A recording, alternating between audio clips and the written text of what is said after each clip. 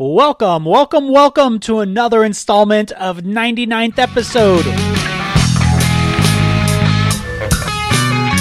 time we get started, I'm like, we should introduce ourselves.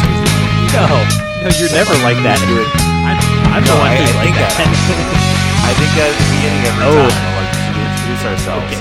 And then I'm like, well, we want to do it naturally, right? So I'm like, well, I'll wait a minute. And then I forget. You wait a minute, and then, so what you see is, I say, well, Paul, and then you say, yes, Sean, and then boom, we've been introduced in an organic fashion. Just should we like throw a Twitter handle? Yes, Sean at Bad Deacon on exactly. Twitter. Yes. This has been the most organic introduction of us ever. Best introduction ever. I'm glad I was able to call attention to this while still keeping it organic, so nobody will realize that I was calling attention to it. I think I did that very successfully. I think we accomplished the opposite of everything we attempted to. Yeah. I'm okay with that. We accomplished something. That's the key point here. Yes. I accomplished something last night. Oh, tell me, what did you accomplish? I accomplished watching the movie Nobody. That means nothing to me. Oh, that's too bad. So, first of all, this was the first time I've done one of the rent-at-home, like, theater, like, what are they called? Theater-at-home rentals. My cousin's family, his wife and youngest son are gone visiting family on a trip that they do each year. So I said, hey, we should hang out tonight because it's he has, last night he had tomorrow off today. So he doesn't have work the next day, so we could just like hang out. I mean, not like we couldn't have done the same thing on a night where he had work the next day, but you know how it is. Like, you're just more low key when you don't have work. It's like we should hang out because this is like once in a rare opportunity to do this, to hang out without family around and all that. So he texted me and asked if I wanted to go. There's a theater like 25 minutes away from us that has like table seating, like sort of like it's not exactly like a restaurant, but like they're much more spread out and they do social distancing really well because of it. Okay. And so he says, well, maybe we should go there and see this. I'm like, then he texts me and says, do you want to do that or rent it at home? Because he checked and saw we could rent it. So I was like, I'm pretty much 100% on the edge. We can go either way because there's pluses and minuses to both. Long story short, we decided to just rent it on Vudu. So it was my first time doing that, and it was an enjoyable movie. I really liked it. It's apparently you don't know what it is. I didn't before yesterday either. But I believe it must have just come out because I see people tweeting about it today saying that they're going to watch it or asking people what they think about it and stuff like that. Long story short, it was an action movie. It was a good one. I could say more about it, but I also don't want to spoil anything. Well, tell me a little bit more about it. That's all you get. Like, is it about a person that blankety blank? Can you give me like that level of something about it? Yeah. I was actually going to proceed to give you some level of something. So Bob Odenkirk is the main actor in it. Okay, yeah. Okay, now this is like I knew that something like this existed, but I don't know anything about it beyond that Bob Odenkirk is in a movie. That's basically the extent that I know of it. So, I was, of course, you don't think of Bob Odenkirk as an action star. Like, in Breaking Bad, he plays, like, a, skeezy lawyer that, and then, obviously, Better Call Saul is a spin-off of that character. So, like, the two things you know him from is not somebody that strikes you as badass and intimidating, right? Oh, yeah, well, I know him all the way back from Mr. Show. Yeah, I don't know what that is. I know what it is by name. That's all I know about Mr. Show. It's a sketch comedy show with, what's his name? Bob Odenkirk. We just said this. No, but it's famously him and David Cross. Okay. Yeah. They've teamed up for a lot of comedy stuff. And so that's what I first knew him from. So when he showed up in Breaking Bad, it's like, oh, the guy from Mr. Show. Yeah. Meanwhile, everybody else is like, oh, the guy from Malcolm in the Middle. Yeah, exactly. Yeah. Well, I love Bryan I did Cranston, that too. by the way. Yeah. But yeah, so anyways, he's the star of the movie, and we start watching it. I don't know him by name, so when I saw his name in the opening credits, that didn't, ring any bells for me, because I didn't know him by name until now, I guess. I was like, is that guy? And so I Google it, and sure enough, yeah, it was. I was like, oh, this will be interesting. He was really good in the role.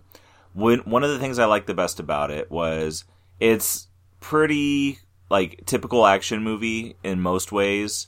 You know, guy who is leading a seemingly normal life, has a past life as some kind of badass. He has a particular set of skills type of thing. Exactly, and I don't want to say what his past life was because, like, you know that there's something there, but, like, it gets revealed through the movie. So I don't know how much it adds to it or not, but I don't see any need to say what it was to, you know, sell the movie either.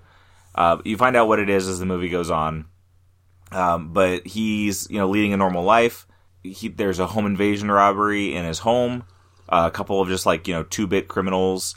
That's what ends up sparking him to kind of go back to what he was doing. It comes down to his daughter can't find her kitty cat bracelet, and that's what makes him flip. Something that's, like, worthless. Because he didn't fight back. Like, he was protecting his family by doing the thing that you would do reasonably, which is not fighting back against, you know, somebody who's threatening you with a gun. Mm-hmm. But he gets kind of mocked for it, whatever. And then when he realizes that his daughter can't find her kitty cat bracelet, and he thinks that they stole it when they were stealing the money because it was in, like, a bowl with the cash that they stole, he goes after them. But then when he finds them, he doesn't get the satisfaction he was looking for. But then another opportunity arises.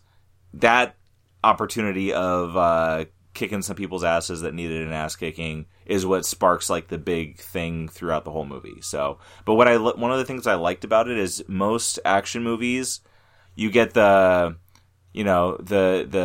hero of the movie is trying to lead a straight life, and then something bad happens, but they get, like, at some point in the movie, they get, like, almost defeated, right? It's Commando, right? Yeah, exactly. Like, they steal his daughter, and he has to gear up and leave away his tranquil, quiet life up in the hills and go be a one-man army.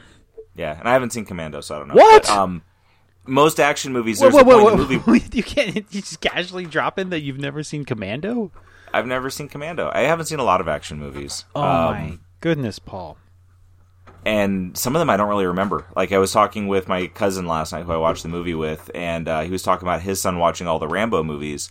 I'm pretty sure I've seen the first Rambo, maybe the second one, but I don't remember. I don't remember much of anything about them either.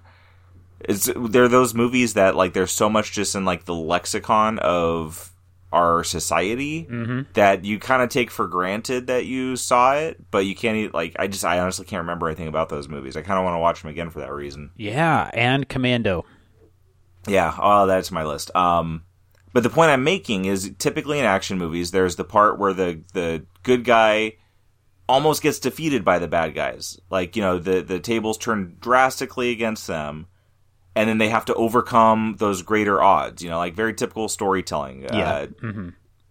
Get into the impossible situation type thing. Yeah, and that didn't really happen in this movie. This movie was, they set up that this guy was, you know, a serious operator pretty early on, and it was pretty much like it was an even fight like the whole movie, basically. Like, there was never that point. There was, kind of a small point, but I liked that they didn't drag it out. It didn't last long. That's one of the best things about this movie is they didn't drag out a lot of the slow down, cool it down beats that, like, when you rewatch a movie, get to be tedious, you know? It's like, I don't need, like, the opening part of the movie where they build how mundane of a life he has. They did it very quickly. And they did it in a way that was interesting, but also quick. Gotcha. It wasn't half an hour of setting up how bored he is with his life. It was 5 minutes. And I really liked that. It was just to the point. It was like an hour and a half movie. Somebody else that watched it last night tweeted out saying that they wished it was longer. And my response was, I'm glad it wasn't, because anything they added to this movie would have just been filler that would have slowed it down. So, like, I was glad. I enjoyed it. Cool. I will keep an eye out for that. The Bob Odenkirk angle is very strange to me. That he doesn't seem like that type of person. And thinking about him as a smooth operator or a sophisticated operator is so contrary to what I see him as, which is kind of this bumbling comedic character. It's sort of like when what's his name became Star-Lord in Guardians of the Galaxy, right? Chris Pratt. You knew him as this, you know, chunky, goofy guy from Parks and Recreation. And then here he is, I mean, he's still kind of goofy in that movie, but, like, he changed himself. Like, he got himself in shape for that movie and, you know, played the role very well. Yeah. I actually never watched Parks and Rec, so I didn't really know him from that. So, to me, that was kind of my first introduction to him. Yeah, you should watch Parks and Rec. Yeah. Should I? I've seen a little bit of it. I've seen like a few episodes here and there, but I've never just... Have you watched The Office? Yes. Did you enjoy The Office? Yeah. You'll enjoy Parks and Rec. Yeah, that's pretty much my understanding of it, is that they're kind of a piece together. Yeah, it has a very similar tone. Like, I felt like it was more of a successor to The Office than things that were intended to be a successor to The Office. Mm-hmm. That being said, I also kind of trailed off watching it at some point and never finished watching the whole series, but it was still just enjoyable. I kind of want to go back and watch it again. I think my wife doesn't want to, and usually when we're going to make big TV watching endeavors, like if she's not on board, I'm less likely to pursue it because she's the one that likes to watch a little bit of a show every night. Like that's kind of her routine, and I like to do different things every evening. But anyways, watch Parks. If I have to watch Commando, you have to watch all whatever number of seasons of Parks and Rec. Well, I think absolutely equal. We're talking equivalent time here. I've seen an equivalent number of episodes of Parks and Rec to equal one Commando in running time. I don't think so. I think it's 1-to-1, like show to movie, not time. No, I don't think so. Sense. Also, you have to think about impact.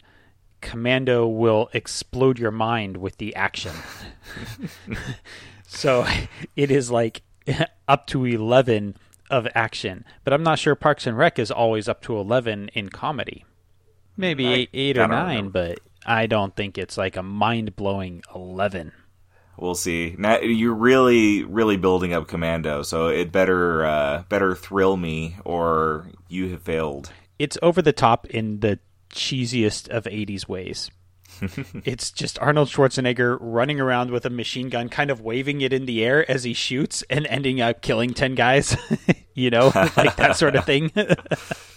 It should be good. I've seen quite a few 80s Schwarzenegger action movies, but I have not seen that one. So. Ooh. I've seen The Predator. All right. That's good. Running Man. Okay. Total Recall. Yeah. Great. Probably others that I'm not remembering. Terminator, yeah. Terminator 2. Mm-hmm. I've not seen anything past Terminator 2, though. Really? So after that, I think it would go into, there's Last Action Hero. Oh, I'm sorry. In the Terminator series, I've not seen any of the ones past Terminator 2. Oh, I have seen Last Action Hero. Oh, I didn't know they made movies after Terminator 2. They recently did another joking. Movie or two, yeah. Okay. I'm joking about the lower quality of those movies. I think I've seen some of them. I've seen at least Terminator 3. Yeah.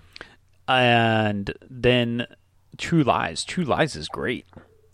True Lies is another one. I know I've seen it. Couldn't tell you a whole lot about it. Okay. Yeah, that one was a lot of fun.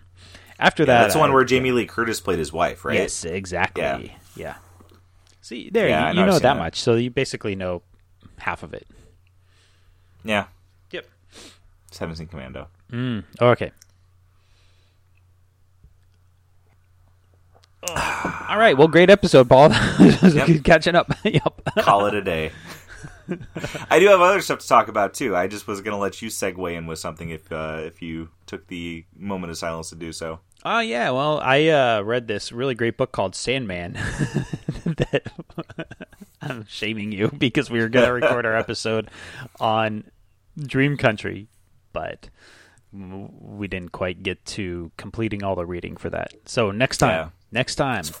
For the listener, I started vacation yesterday. Yesterday was my first day of vacation. I was going to read Sandman to be prepared for today, and work did not allow me the energy to do anything until I got on vacation. And yesterday I ended up being gone all day. I took my son out to the sports card shop, and we spent a couple hours there, and then we went a couple other places. And then once I got home, that's when I ended up setting up to go over to my cousin's house to watch the movie. So I was home for a couple hours, and I had to feed my son and do some chores and stuff like that. My wife just got her first COVID shot, so she was kind of rather tired, which was my experience with it too yesterday. I got mine earlier in the week. But yeah, so I had to kind of shore stuff up, then I went to watch the movie, so ran out of time. But I was able to talk about the delightful movie. And I guess I'll move on to the next thing that I have to talk about.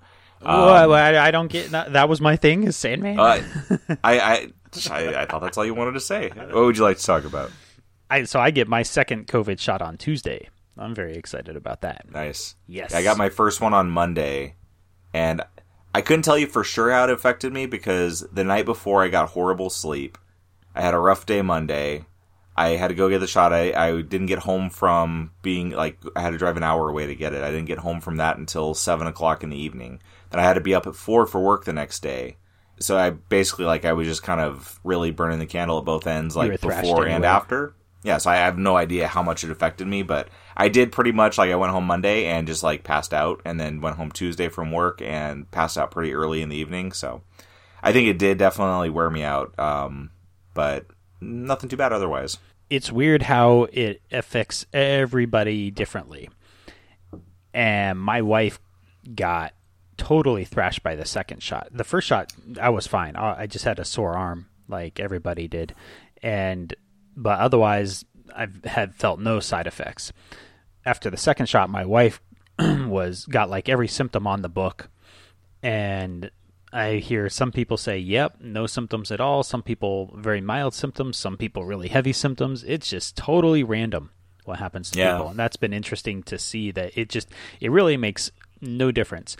There's no male, female, the type of shot, any sort of history of this or that or anything. Nothing comes into it. It just seems totally random about who it affects and who it doesn't in terms of the side effects. Yeah, all I can guess is it's kind of like just getting sick normally.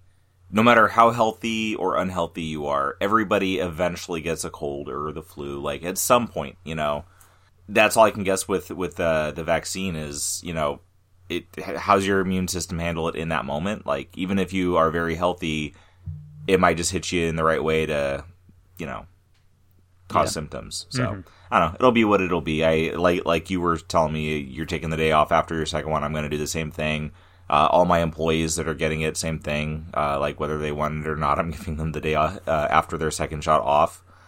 Because we don't need a whole bunch of people calling out from their shift because of the symptoms. We'll give ourselves the room, Also, it could come on at strange times. That happened to a friend of mine at work. He got his second shot one afternoon during this week, and the next morning he messaged me back. He's like, yeah, I feel fine, no problem. And then around 4 o'clock in the afternoon, he sent a message. He says, I take that back. I feel terrible.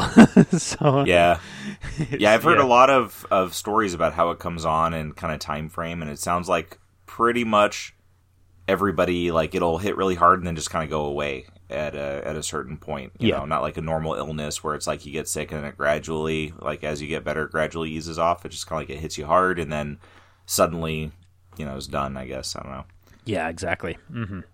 So I haven't actually been reading much or doing much out of the ordinary. I have been continuing to read Starman, and that's been the bulk of my reading over the last week or so. I'm just kind of plugging through that still. And yeah, it's been kind of just a carry on with a little bit of everything week for me. I don't have anything new and interesting to talk about, just the old interesting stuff that I've already talked about to talk about. Starman's very good. I have read some different stuff, but it's been one of those things where, you know what this is like when you're, like, work is stressful and tiring and taking all your energy. You can't really force yourself to do something. Like, if you are like, I have to read this thing, and you sit down to read it, like, you won't get anywhere with it, Mm-hmm. But then you might be able to just read something else that you just feel like on a whim, just because it just feels right at the moment, Yeah, I find myself getting distracted and wanting to read a bunch of other stuff now, all of a sudden, even though I'm in the middle of these certain things. I think I have like 5 things going right now. I'm trying not to do that. I mentioned to you this week I want to watch Neon Genesis Evangelion again. Mm-hmm. For some reason, that just kind of, something must have piqued my interest in it again. They're kind of prodded at my interest again to make me want to revisit it. I haven't seen it all the way through since, I think, around when it came out, close to 20 years ago or so. And so I'm curious if I will still enjoy it the same way now, or if I'll look at it differently, because it's kind of like Catcher in the Rye, I feel like. Yeah, your perspective changes, then it hits you differently. Yeah, because Catcher in the Rye, I think, is a book that is very much going to hit somebody who reads it in their late teens in a very particular way, like late teens or early 20s. And I don't think if I went back and reread Catcher in the Rye, it would affect me in quite the same way, because I'm not a young angry guy anymore. I'm an old angry guy, and that's different, right? And so I don't know how much I would relate to. Was his name Holden in that book? Yeah, Holden Caulfield. Yeah. Yeah. I don't know how much I would relate to Holden Caulfield again. And Neon Genesis Evangelion is in many ways about a bunch of kids put into this really stressful situation that all have their own traumas that they have to deal with in their past, that affects who they are now and affects how they deal with them as they move forward, while also having to deal with this super stressful situation of trying to save the Earth from monsters. That sounds a little stressful. Yeah, it's a bit stressful. Yeah. It also sounds exactly like Power Rangers. I don't really know much about Power Rangers because I don't think I've ever watched it, and what I have watched, I haven't really gotten beyond it's just some people flipping out and doing weird stuff in weird outfits part of it. So to me, Power Rangers is nothing but colorful warriors flipping out and fighting rubber monsters. Yeah, I was never a Power Rangers guy. I was just kind of joking with that comment anyways, but my little sister liked Power Rangers when it was the thing. But I just recently watched one of those, I think it was The Toys That Made Us that I watched. And so it was talking about the show and all the different iterations that they had and kind of how that progressed and stuff, because that tied in very closely, obviously, with the toys. And it was interesting, but just something really struck me that it's just like high schoolers that fill this role as the Power Rangers. I don't remember how they got their powers, but it just kind of struck me as funny. Like, imagine Saved by the Bell, but they also are superheroes. That's funny. I was just going to say, it strikes me like the high school stuff being like Saved by the Bell high school stuff. So, yeah, it's Saved by the Bell with colorful outfits and rubber monsters, I guess. Yeah, some of the characters, the monster characters, are pretty interesting. My son, he's calmed down with it, but he loved pop figures, the pop vinyl figures. Mm-hmm. And like when he was a baby or toddler, like he just obsessively loved them. Didn't matter what they were. And then as he's gotten older, like he still likes them and he's always intrigued by them. So sometimes he wants one when he sees really cool ones. And we found this one, like he's never watched Power Rangers. I didn't watch Power Rangers.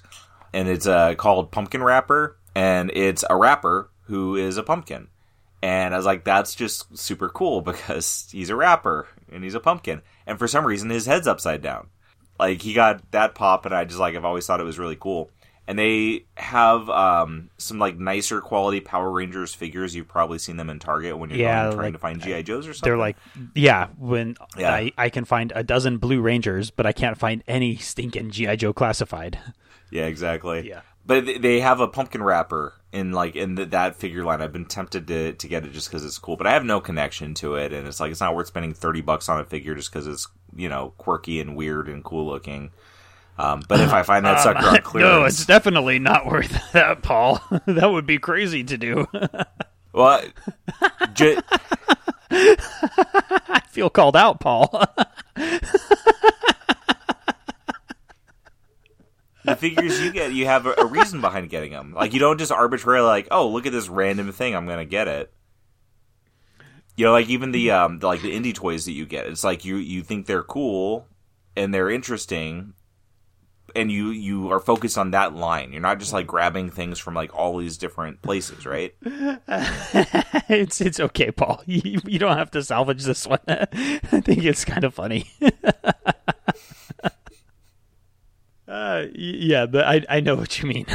I also passed on Pumpkin Wrapper, even though I saw it and thought, well, this is a interesting, weird figure. Yes. Sorry, I threw you off of your game. I think you know what I meant, though. I know what you mean. I'm kind of just giving you a hard time and playing it up for fun. Yeah, you go cry and play with your toys when we're done. I will do both those things. Well, to segue to something else. So anyways, as far as like reading and stuff, I stumbled across this manga called Blood on the Tracks. So somebody on Twitter, tweeted about it. It was recommended to them from somebody else who, highly praised it. And it just sounded like it, not that a lot was said about it, but it sounded different and interesting. It's like, you know what? I'm going to give this a shot. When I went to get my shot, I went to Bull Moose and was able to I got the first couple volumes. It's like $10 a volume. And I read the first one, and I don't know if I like it or not, but I'm compelled to keep reading it. It's very, what's the word? It's very unsettling. Like, it was recommended as like a horror story, and I don't know if that's exactly true, but it's just like, it's one of those stories that just leaves you feeling uncomfortable. And like I said, I don't know for sure if I like it or not, but it's just like, I feel so uncomfortable that I want to see what happens. But I also didn't want to spend a whole bunch to read this series, so I ended up, and this is where like, it's really cool when you're into, comics and whatever, and you make friends. Like, sharing is a great way to, to be able to experience different things, but then also not just like buy tons and tons of stuff and have it build up. So I ended up messaging the person who recommended it, who I knew only read the first volume, and was like, hey, if I pick these up, do you want to buy them from me for like half what I pay for them? So that way it's like, I can read this, but then I know I don't want to keep these. And then you get the benefit out of it too. So that was kind of cool because I was able to do that. And I picked up volume 3 and 4, and I got to hit another store to pick up volume 5 because they didn't have it at the one that I went to. But it's just such an odd, unsettling book. And it reads really quickly, but so that's what I actually ended up reading because I was able to like sit down and focus on it. Very strange book though. That makes me think of a couple things. One, there's a new Junji Ito collection out. Oh, what's the new one? I forget what it's called, but my comic shop sends out an email every week of new notable stuff, and they had the new Junji Ito book in that list. It's called Love Sickness. Okay. So it seems like it's a story collection similar to Shiver or what's the other one? Smashed, stuff like that. So it seems like it's kind of along those lines. So that is on my radar to pick up. Yeah, Junji Ito, stuff's been coming out so quickly. I'm assuming there's just like a lot of work there to release from over, a long period of time. Because it seems like there's constantly, it wasn't long ago that, I think it was called Ramina came out. Yeah. That one is intriguing to me. It wasn't long before that the one, I can never remember the title of it. The one with the story of the holes in the mountain, Oh, yeah, Venus in the Blind Spot. Yeah, that one. Yeah, like that just came out not long ago. Every time I see a new Junji Ito book, I'm tempted to get it, but I keep on telling myself, okay, I got to read some of the ones I have first, because these can build up quickly without me reading them. Yeah. I'm still like in the middle of Tomie. That's one of the many things that I have in progress. And Tomie is good, but it definitely feels like his first work, and the nature of the stories where it's not like one big growing story necessarily, even though they do build on each other. It's a bunch of short stories. It's hard to get the same kind of rhythm going with reading it. So I've kind of paused up on that. But yeah, I had picked up a few of them that I got from some ridiculous book sale for, I think, like $10 each or less. So I'm like, okay, got to read some of these, and then I can pick up more. Gotcha. Okay. Yeah, it's Junji Ito's always tempting. I saw the pop figures they have for some of his stories. I have decided I'm not going to get them because that gets to be a slippery slope when every time you see a toy that is in the realm of something you like, you're like, yep, I'll get that. Spending another like 40. Well, I guess they're like pops are $12 each normally, so it'd be like $48 if I picked up all 4. It's a little steeper than just something to do on a whim. Yeah, the way I try to think about something like that is, do I need a reminder of this thing that I like? Because for me, I think the action figures that I go for, it's things that I like them in action figure form. It's not just a reminder of a thing that I like in book form, because there's plenty of things that I enjoy in book form that I am passing on in action figure form. Like recently there was this a set of Lord of the Rings figures started. I forget who's putting them out, but they look pretty nice and pretty detailed. And I'm a huge Lord of the Rings fan. And these are based on the movie versions of the characters. And it looks like they're going to put out the entire Fellowship and some orcs. And the Build-A-Figure is a giant Sauron figure, which is totally badass. But I realized, I don't like these things as figures on their own. I really only like them for being a representation of this thing that I like, this movie and books that I like. And so I decided to pass on them. And the things that I tend to get are things that I like because I like them in figure form. Like G.I. Joes, they're originally figures. And so my attachment with G.I. Joe is an attachment to figures. And a lot of these smaller toy companies that I've been following recently, they only exist as figures. They're not books or movie characters or anything like that. So they are primarily figures. That is primarily the way to interact with them. So that's kind of how I tend to approach those things. I remember the Ghostbusters figures came out not too long ago. I'm sure you saw them in Target because they were warming pigs everywhere in Targets around the world. Yeah. And I thought about them for a while, like, man, maybe it'd be cool to get these. I love Ghostbusters. But then I kind of thought, well, I don't really like the Ghostbusters as figures. I like it as a movie. So I don't necessarily need the figures to represent my appreciation of the movie. Because I guess I'm looking for figures that represent my appreciation of the figures, if that makes sense. Yeah, there's a lot of cool figures that I've seen, like right in line with what you're saying. Like they have Back to the Future ones at Target that are cool. Yeah, and, like all these things are like, oh yeah, great that example. movie was cool. Mm-hmm. But you definitely don't need all of them. All these different things. They're cool to look at, but like Ninja Turtles is a good example for me, where even with that like specific, it depends on what the figures are representing. Because there's some that I see. Like I had tweeted out, they had a Super Shredder from TMNT 2, the second movie, in Walmart. And I looked at it, and it was cool. And like I don't see these things in person a whole lot, so it's always tempting when I see them in person to be like, would I like this or not?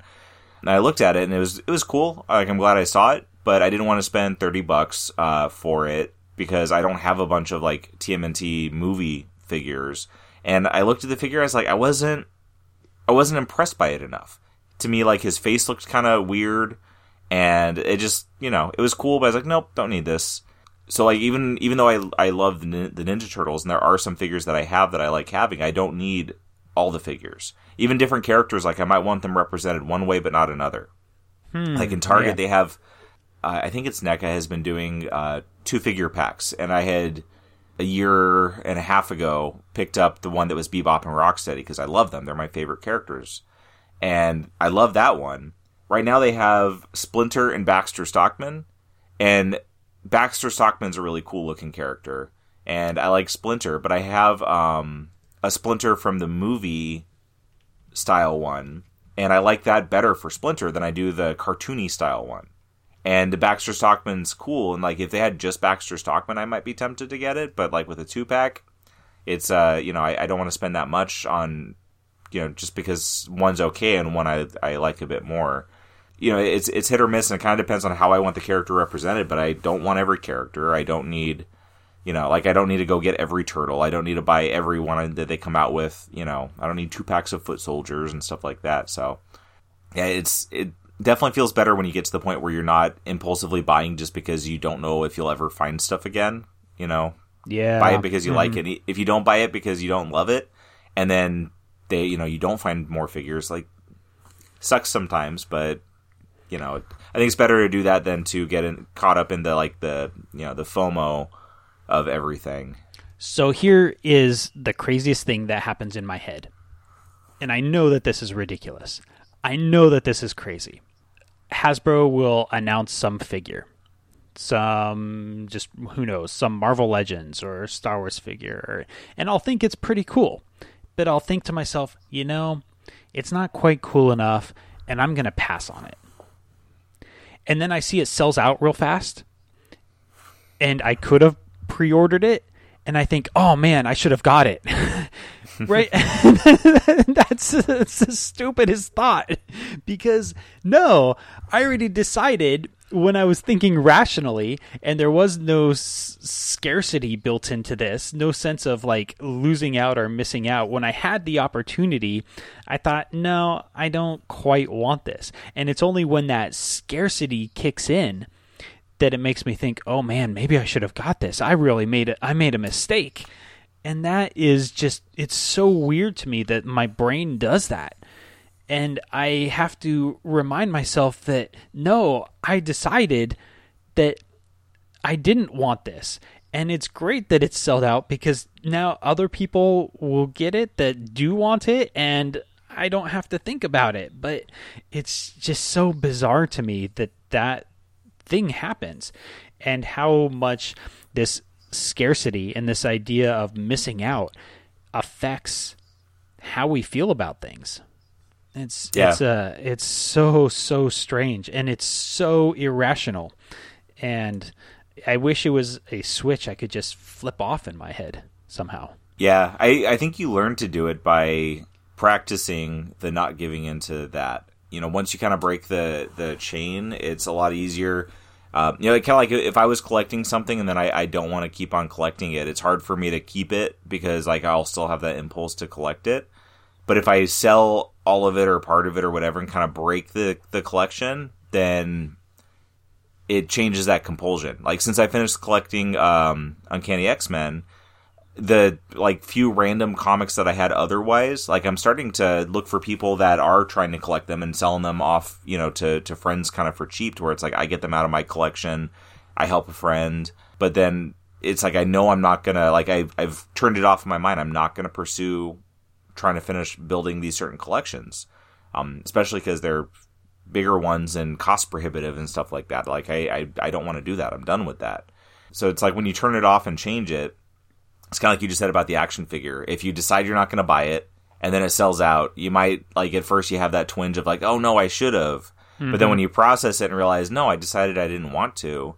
Well, now the moment's passed. The only thing you could do is go and pay like way too much money for it on the like secondary market. But like once you like talk through it with yourself and are like, nope, I don't want this, then like the more you do that, the easier it gets when you have those opportunities to be like, nope, this is actually not something that I want. An example for me, so like I in the past I'd gotten some wrestling figures, you know that I had gotten some Marvel Legends. I sold you the X-Men ones that I had, and you know got rid of the rest of them. Yes, they are great, and they have made me now have to get all the rest of the X-Men. so darn you for that. But yeah, like those things are cool, and I'll still sometimes see like right now they have X-Men's figures from what is it, the Hox box. Yeah, exactly. House of X, Powers of X, Powers of 10, whatever. And I'll see them be like, oh man, that Wolverine looks cool. But since I broke that, I'm like, have that like slight twinge of being tempted, but be like, nope, not going to do that. With wrestling figures, AEW has been releasing figures, and they're hard to find in the store. And a big part of that is because resellers buy everything and then resell it immediately for more money, which just kind of sucks on its own. With the AEW figures, there's one that really stood out to me that I wanted. It's this Mexican wrestler, Pentagon Jr. His name, like on the figure, is Penta El Zero M, I think is the name he goes by in AEW. But anyways, like he's really cool because he not only does he wear a mask like a luchador, but he also has his face painted like a skeleton. So like he's got two layers. He's got face paint and the mask, and like just his whole look is awesome. If I found that in Walmart where it's like $25, I would get it, because like that's like, okay, that's an example of something that I would take that leap for and get like this one random thing, you know. I love him as a wrestler. He looks awesome. It would be cool to get. Well, I saw that figure in a vintage toy store that they have all this old stuff, but they also do what I was just saying about resellers, where they buy stuff off the shelves in Target and Walmart and then they resell it for more money, and it's like $32. I was like, no, I would love to get this. I'm not going to spend the extra money and pay over what it should cost to get it. And so it's like that line is drawn for me, and I'm still, every time I see it, if I go in there, which I've only been in there a couple of times, it's kind of far away, which is probably a good thing. I see it and I'm like, nope. I would like to get it, but I'm not going to cross that line because I decided what the line was. And I'm still tempted, but not going to cross it. Yeah. That's really interesting to me. And something I think about is this fact that people will go and buy up everything in Target and then resell it. It sucks, for one, right? It sucks when there's nothing available on shelves because people are buying everything so that they can resell it for more. Like, I think about it in terms of, well, what can be done? And it seems like the only real way to combat this is to flood the market with way more product than is needed. Like the Ghostbusters figures. No one had any trouble finding those Ghostbusters figures if they wanted them. And my guess is that they made way more than there was demand for. Yeah. And so it then became worthless for these people to go and scoop them up because nobody was willing to pay any more than the price at Target.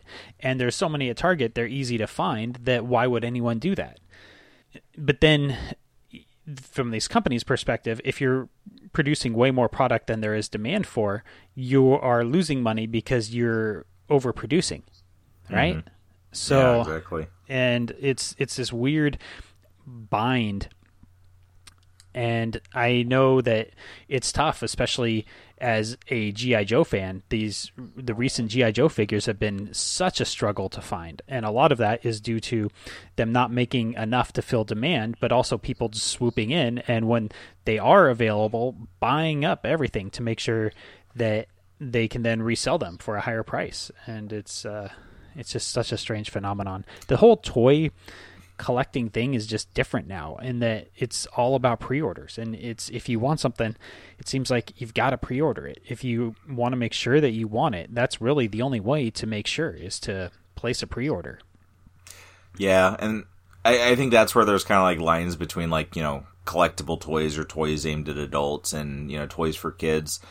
And what's going to end up happening is this market we're in right now where everybody wants to collect things because of this pandemic, and, you know, they want to do it because it makes them feel good and they're stressed out and stuff like that. But then, you know, they can't do the things that they used to do, so they can't get the distractions by going out and doing activities. So, like, just the whole collectibles market, from comics to cards to toys to everything, is screwed up right now. And at some point, I was talking with somebody that I bought some cards from on Twitter about it. I'm like, at some point, this market's going to pop, and the people who are doing it the sketchy way are going to get burnt.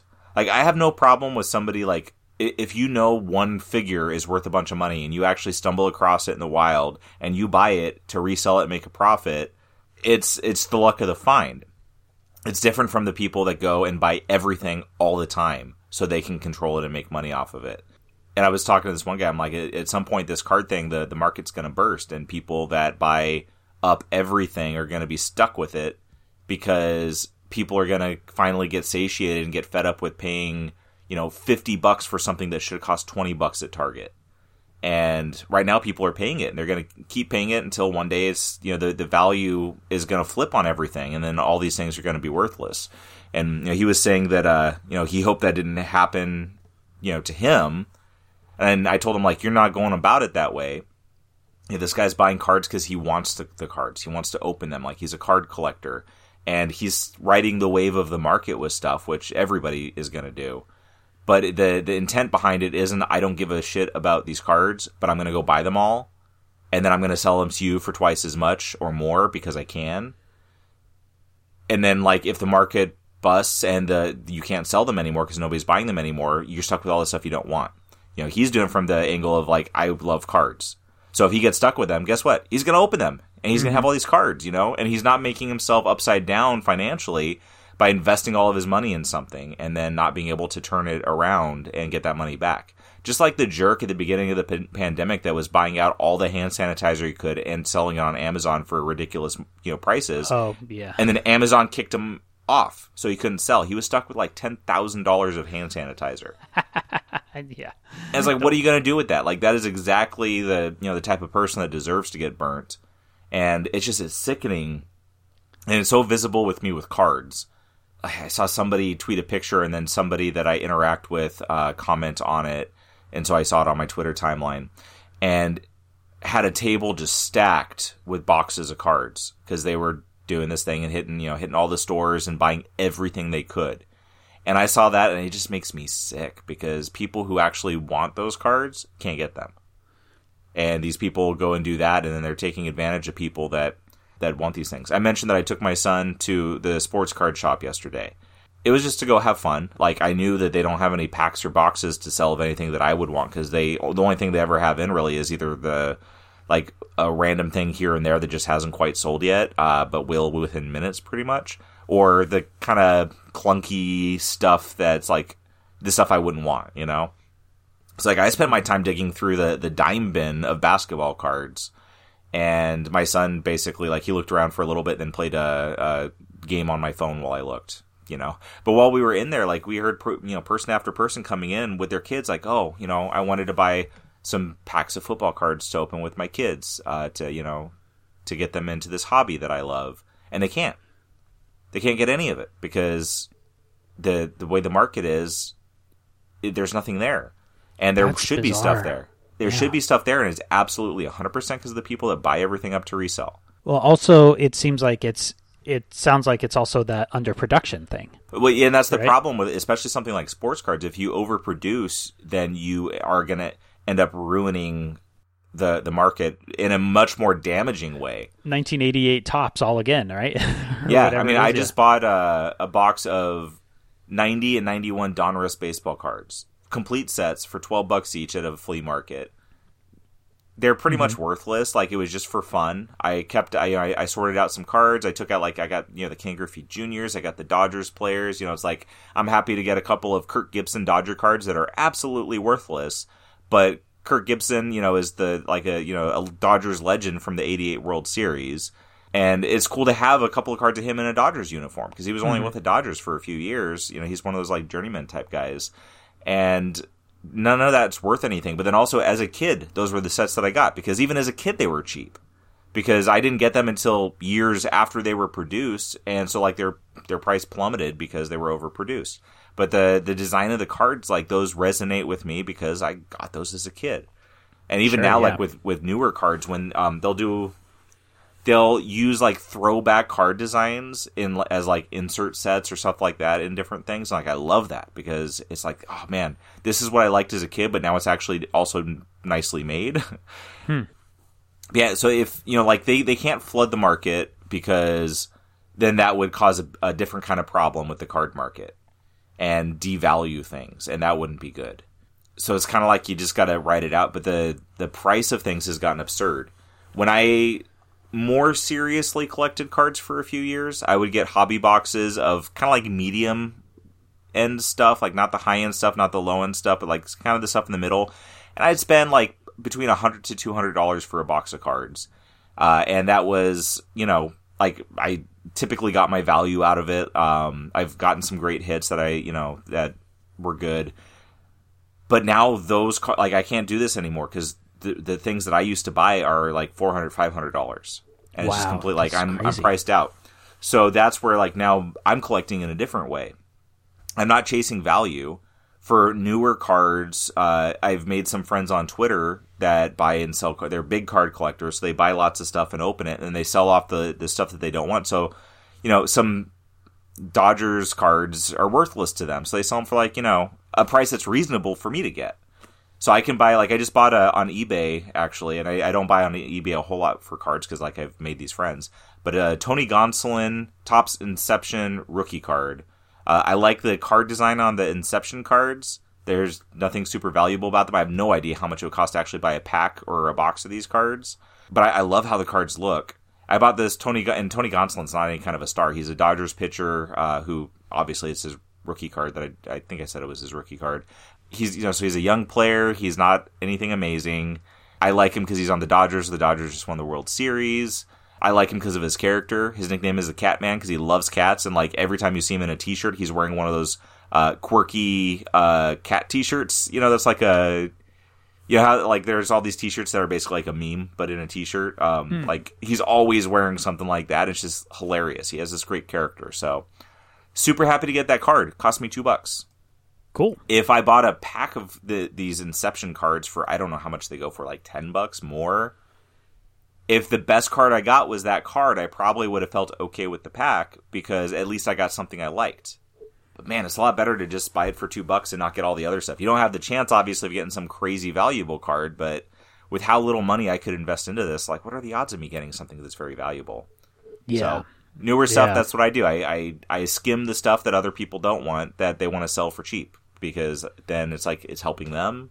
I get some stuff to enjoy, and that's all I want. And then aside from that, like at the card shop yesterday, I said I was going through the dime basketball cards. I was looking for a bunch of, I got 100 Metal Universe basketball cards from the 90s. Nothing that's very valuable. I just grabbed all of them that I could. And then the guy that owns my card shop that I go to, like I had 107 cards, so it should have been 1070. He's like, $5 for those. Nice. You know, because they're just junk cards to him. Yeah, that's just the leftovers. It's just gravy, right? Exactly, yeah. So I picked out some, I got some other cards, like nothing super expensive, but, that's the thing. Like, we're talking about the toys. Like, you can be like, I have to get all this stuff, and then you can pre-order stuff like that. It's easy to get caught up in a hobby and be like, I have to have this stuff, and then you spend all this money, and then you end up like, the whole hobby is about what you have to have and not really what you enjoy. Or you can look and say like, hey, the cost of this, or the means I have to go through to obtain it, are unreasonable for me and are not worth the enjoyment I would get out of it, and just decide to do it differently, Bad Idea is an example with comics where a lot of people, like, they didn't want to jump through the hoops to get the comics, and I was about to give up on it, and then I found a way that worked for me. And, I think it's all like, reflect on what you actually get out of things and figure out, sometimes you can figure out a different way to get enjoyment out of something. Even when stuff like we're seeing right now with trying to get toys or trying to get cards or whatever, like if you want the G.I. Joe toys, pre-order them if you love them. But don't pre-order everything. It's not always that easy, though. It's the problem. Yeah. I mean, there's some stuff that can't be pre-ordered because it sells out so quickly that the people with bots built to buy it and get it before you can actually physically push the buttons to purchase it. But, that's a whole other. Yeah, that's where you gotta. It's just like with trying to buy cards. Like I would love to go buy a box of Donruss football cards at Target for $20 and then open it and enjoy it. As it's not going to happen now. Like I've gone before stuff got as crazy as it was. I've gone in Target and I've been able to buy some cards, and it was awesome. I could do it kind of casually when I wanted to. I started kind of checking when I went in if I had to go to the customer service desk because I knew that's where they kept the cards. I would check, do you have anything? And they didn't. And then finally somebody told me, like, you got to show up on weekdays at this time. We get stuff in every day and it sells out immediately. And I said to myself, like, I don't want that. I don't want to do that. I don't want to, stand in line and wait to get a chance to get something. I don't want to be like in a group with all these people that the majority of them are people that I think are pretty crappy because they're taking advantage of this to make money and taking something away from other people that they should have. And it has nothing to do with they actually want the product. They're just trying to take advantage of what's going on, Yeah. When I was doing the G.I. Joe thing and waiting around in Targets trying to get those figures, I did find that most of the people seemed like people that were just genuinely interested in the figures. All the people I talked to were people that were they were fans. They wanted the figures because they like G.I. Joe and they really like this line. And so that was actually pretty refreshing. I'm sure that there was a ton of the other thing. And I think what happens is there's a ton of like deals that get worked out between Target employees and people that are gonna resell them. Like, hey, set these aside for me. I'll give you $20 when you give them to me to check out. That sort of thing. I'm certain that sort of thing happens. Yeah. That's just... I've learned to just accept it and deal with it. The card thing, this has got to be a bubble, right? I mean, I'm not sure. This is me looking from the outside in and not really paying attention to it. But I see, like, card collecting has just blown up recently. And it seems like it's got to be a bubble. I think it is. I could talk about card collecting for an hour just on my thoughts of what's going on right now. I think it's definitely a bubble. I think that what's happened is going to shift the card market in a way that will stay shifted even once this bubble pops. But I think what will happen when the bubble pops is cards that are like selling for way too high right now will come down in price. I don't think it's going to crash because as long as the card companies are keeping the production runs how they should be, I don't think there's going to be a crash. And that's where that's important. Like, there may be the desire for stuff, but don't flood the market because you're just going to create a real problem in the future. But I think what'll happen when the bubble pops is you're going to get a lot of people with, thousands of dollars of cards, that they're trying to flip and sell for, 2, 3, 4, 5 times what they cost them to buy. So is it kind of musical chairs, and hopefully they don't get caught without the seed at the end? Is that kind of what is happening? That's what I think will happen when the bubble pops, is the people that are just, hoarding this product to sell for more will get burnt with it. And that's where, like I said, if you stumble across one thing that you know is valuable and you buy it to resell it for a little bit more money because you know people that would want it. Like, I did that with a G.I. Joe toy, but I bought one and sold it for, a bit of a profit because I stumbled across it in the wild. Like, that's going to there's nothing wrong with that. But if you go and say, oh man, I can make money off of this, and you go buy every single G.I. Joe toy that you find at Target and then flip them all for a profit, that's where you're taking everything from everybody else and you're setting yourself up to get burnt. Because I could tell you, like with G.I. Joe toys, if I did that, I could have spent like a few $100s, and what I would have found is most of the figures, what I could have sold them for on top of what they cost in Target, I would have lost that money in eBay fees, shipping costs, yada yada. Yeah, I know. Yeah, exactly. So it's not worth it. And that's where cards are much smaller, easier to ship without it being costly and stuff like that. So you can take advantage of that more. And, buying cards can be like an addiction. It's like gambling. You get something good and, man, you want to go back and get some more because you're hoping for that next big hit, Yeah, I remember I used to collect digital cards. Topps had digital card collecting apps. I guess they still do. And when the Star Wars app launched, I got really, really heavily into that, to the point where I was buying cards on eBay, trading, doing all sorts of crazy stuff. And I had a pretty decent sized collection. And if I'd sold it at the peak, I probably would have made a ton of money. In the end, I sold my collection of digital trading cards for about $800 total. Mm-hmm. Which, I mean, it itself is kind of crazy, right? Like, that's a ton. It was super addictive, though. I was doing it constantly, and it was a lot of fun, but it was also just very, very addictive because it was like gambling, because it was, I think, similar to actual packs. It was the idea of you buy a pack, they released an insert into the pack, so you have to keep opening packs until you get that insert card. And sometimes you get it after a couple packs. Sometimes you have to open up 100 packs before you get it. And it was very, very crazily addictive. Yeah. Like, what I found with cards is, aside from like setting the bar too high for stuff that I want to have, for the most part, I could find something that satisfies my desire in a very affordable way. Like I mentioned, the Tony Gonsolin card. Like, I've gotten plenty of Dodgers baseball cards and basketball cards. There's things that you got to spend more on. Like, to get a LeBron card, you're gonna spend a little bit more because he's such a big star that, like, just period, it's gonna cost a little bit more. But you can get things that are more reasonable. Like, I'm not gonna get a LeBron auto patch card or something like that for any kind of a reasonable price. So, like, I know that's unattainable.